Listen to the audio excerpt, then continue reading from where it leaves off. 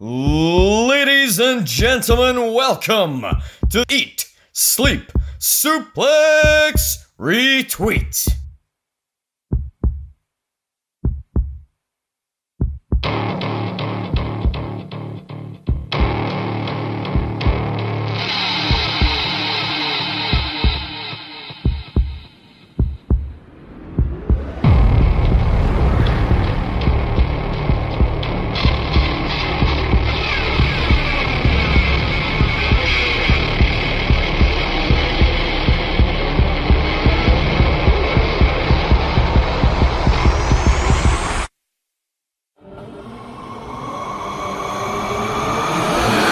Hello and welcome to Eat, Sleep, Suplex, Retweet. I'm Stephen Wilson and we have a special treat for you here on the ESSR feed. Ahead of WWE's European Tour, I had the chance to sit down and speak with SmackDown superstar, a former Universal and NXT champion, and of course one of the founding members of New Japan Pro Wrestling stable, the Bullet Club. Yes, I had the chance to have a brief chat with Finn Balor. We chatted about his return to Scotland's largest city for the closing show in WWE's UK tour. We also talked about his time wrestling in front of no fans during the pandemic, his return to the main roster to feud with Roman Reigns, and a future return to the UK and European scene with NXT UK. Here is my chat with Finn Balor. Enjoy. First, obviously, you've came back onto SmackDown in the past few weeks with an absolute bang, jumping straight into a feud with Roman Reigns. And before I came on, I actually read of some comments you made on Sports Illustrated in regards to Roman, describing him as a once-in-a-lifetime talent. What is it about working with Roman that you enjoy so much? Obviously, he's extremely skilled in the ring, but I think that goes for everyone in WWE. I feel like the real difference is his energy that he brings into the venue and the emotions that he, the emotions he brings out of the people is just like completely different to anyone else. When he walks in the building, there's just like an energy change. There's like a shift in the mood, and people either love him or hate him. He's a real polarizing character, and everybody's interested in what he does in the ring, and I feel like it really adds to the live audience and how they react to it, and it's just it's something that doesn't happen very often. Mm-hmm. Yeah, definitely. I think it's fair to say he's one of many who's upped their game in the past couple of years.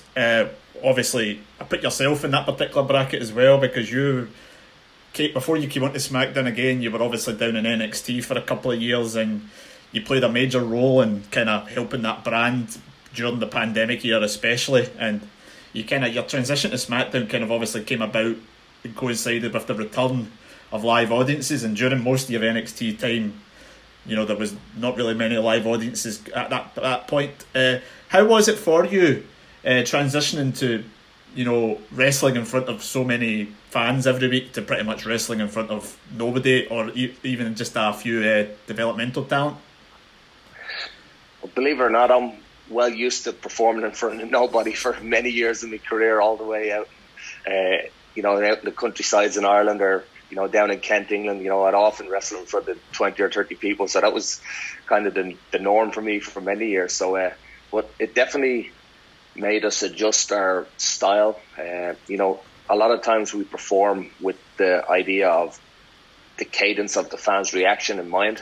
Mm-hmm. And when you take the fans out of that equation, the cadence of the match needs to change. So, for me, I, slowed down a lot of my matches, brought a lot of the work back into mat wrestling, and really kind of working on the details of the match, as opposed to, the spectacular stuff that you kind of need to incorporate when there's a bigger crowd. But yeah, I think it was an adjustment for everyone. For me, it suited me given my past when, British catch can and Japanese style wrestling. So it kind of helped me just lean on what I knew from the past and kind of bring that element of my previous part of my career forward to NXT. Mm-hmm. A couple of great examples of that type of wrestling you're setting. Your matches with Kyle O'Reilly and your matches with Pete Dunne. definitely a lot more throwbacks. Is that a type of style that we could maybe start seeing more of in your matches on the main roster? I know a lot of the style is different when you're on SmackDown and Raw, but could we see that transitioning into your SmackDown work? I think the key to success in this business is adapting to your environment. Obviously, there's a time and a place for all different styles of pro wrestling. If I get the opportunity to do it on SmackDown, yes, I would love to, but I feel like SmackDown's more like the Avengers or X-Men. NXT can sometimes be a little bit more like Broadway, so it's a very different style. But obviously, being able to adapt to the style and the ring and the performer that you're in the ring with is the key to success. So I will need to continuously adapt to the SmackDown performance. Yeah, I think your Avengers comparison is actually quite interesting, because you could probably say that Roman's like the Thanos of that kind of roster at the moment, and the rest of these are just like all these guys coming just all these different angles, and eventually somebody's going to beat them, but when's it going to happen? Who knows? I'm obviously, you can obviously tell I'm speaking from the Glasgow side of things, and you've got a big history with the wrestling scene here in Glasgow and in Scotland.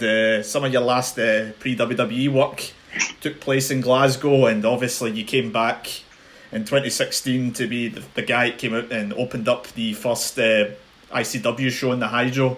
It's still the biggest show this country's ever seen, 6,000 fans. Could you talk a bit about your connection with the fans here in Glasgow? Because when you see your work when you were here, you could tell that you were enjoying what you were doing. Yeah, I feel the culture in Glasgow and Scotland is so similar to the culture in Ireland.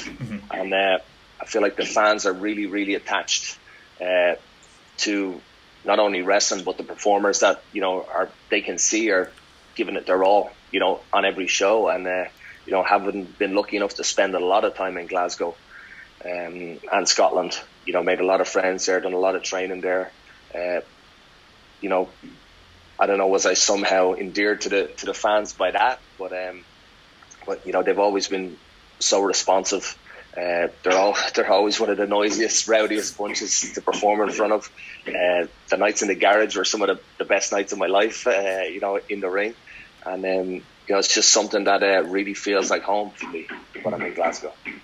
I'm quite glad that you mentioned the garage. Some people might mention, I enjoyed working in the big arenas, but you've quite enjoyed, obviously, just that small, intense atmosphere. I've got one of my cousins, his first ever ICW show was one of the ones you worked with. It was Jack Jester, I believe, at the garage, and he vaguely remembers his friend, one of the two years, knocking a pint out of his hand, flying in the air, and as he stood on the stairs, and it's a fond memory he remembers quite well from your time here.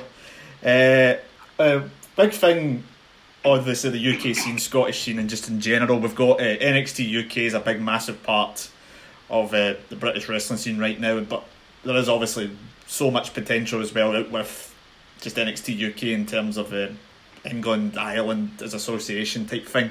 Is there any guys, not just in NXT UK, but in the UK roster that you think you would, one, love to wrestle in the future, and two, could probably see transitioning to WWE NXT at any point in time in the near future? One that sticks out like a sore thumb from NXT UK is Walter. I feel like that match is something that we were kind of leading towards before the pandemic kind of hit. Myself versus Walter were kind of teeing that up in NXT UK. It didn't happen. Whether we can get back there or not soon remains to be seen, but that's a match that I would absolutely love, and someone who I feel can, with a couple of small tweaks, can really adapt to life on Raw or SmackDown. Yeah, Walter was a name that kind of one I wanted to actually talk to you about, because you kind of mentioned you were kind of teasing that match obviously before the pandemic coming. Was it, I take it that was a match that was pretty much set in stone to go down pretty soon after that kind of March, February time, where you kind of started discussing it or started engaging with each other? Yeah, I don't want to say it was set in stone with any date in particular, at least that I knew, but it was definitely the avenue we were travelling down. Another man I would love to step in the ring with, Shaz Samuels. I feel like he's really upped his game in the last couple of months. Someone who's I've always admired as a performer from the first time I seen him, maybe 7-8 years ago. So that's someone who's really up in his game, and someone who could really adapt very, very easily to Raw and SmackDown. Mm-hmm. Yeah, I've seen Shah wrestle, obviously, from on the Scottish scene. He's been up here consistently over the past few years, and I think he looks in tremendous shape as well. You know, he's really put the work in, and you can just tell in his work, it's something that he's really taking the time with. Another guy, obviously, my memory's a bit vague on this one. You probably have encounters with him. Eli Dragunov as well. You did correct my memory. It's been a long pandemic. I remember you did wrestle him at the kind of Worlds Collide show as well. But obviously, he's another guy. He's the game to the next level, and his match with Walter at the recent Takeover kind of showed that one. He'd be a guy you kind of like to go up against again. Yeah, absolutely. I feel like Dragunov has really upped this game, especially since we faced off. I think you were correct that Takeover Worlds Collide. I wasn't very familiar with him at the time, but since then, I became very familiar with him. He's really exceeding all his potential. Another two guys I'd like to mention is Jordan Devlin and A-Kid. I feel like they're, really up in their game right now. Another one who, one of your own, Noam Dar, who's someone who, I've been a fan of for many, many years, and someone who I would love to step in the ring with again. Mm-hmm. Yeah, you can definitely tell that you pay attention to the NXT UK scene, which obviously you've played a big part in that kind of scene, because you were involved obviously in that first Takeover show, and I've heard a lot of talk that you'd love to kind of go down there and do a lot more than just one-off matches. Obviously when the pandemic's over, but would you be quite open to having maybe a few week run there? Obviously you're on SmackDown, that's your focus at the moment, but obviously the future's vast, I would be very open to a couple of months or a couple of years running NXT UK. The one thing I would change was I would change it to NXT Europe, because I really feel like it has a strong European influence right now. But yeah, that's something that I'm really, really open to, with the idea of a switch from SmackDown to NXT UK in the future. Mm-hmm. Yeah, definitely. I'd be absolutely stacked if it became Europe, because you'd have so much options out there. You've got obviously WXW. Last question for me, Finn, and it revolves around some rumours that have been going around about the return of the Demon. And you've been open in the past as saying the Demon's had its place, and maybe that's not something you would take forward. Could you maybe, if the Demon was to come back, maybe start taking nods in your kind of past, where you used to kind of use other type of characters in that type of role to kind of help with your character? I think the beautiful thing about the Demon is it's not just one thing, and it never has been, and it has the potential to evolve and change depending on the opponent or the city or the situation. So definitely there will be space in this universe for the Demon in the future. How soon, I don't know. In what form, I don't know. But I'm sure we'll get back there soon. There now follows an enthusiastic advertisement for Quiz Showdown. Hello guys, welcome to Quiz Showdown. I'm Daniel Campbell, and in this show you're going to see the members of the Eat Sleep Suplex Retweet team go through a very strange quiz. We don't know what the heck's going on with it, but you're going to have to watch to find out. Go check out on the YouTube channel now. That was an enthusiastic advert for Quiz Showdown.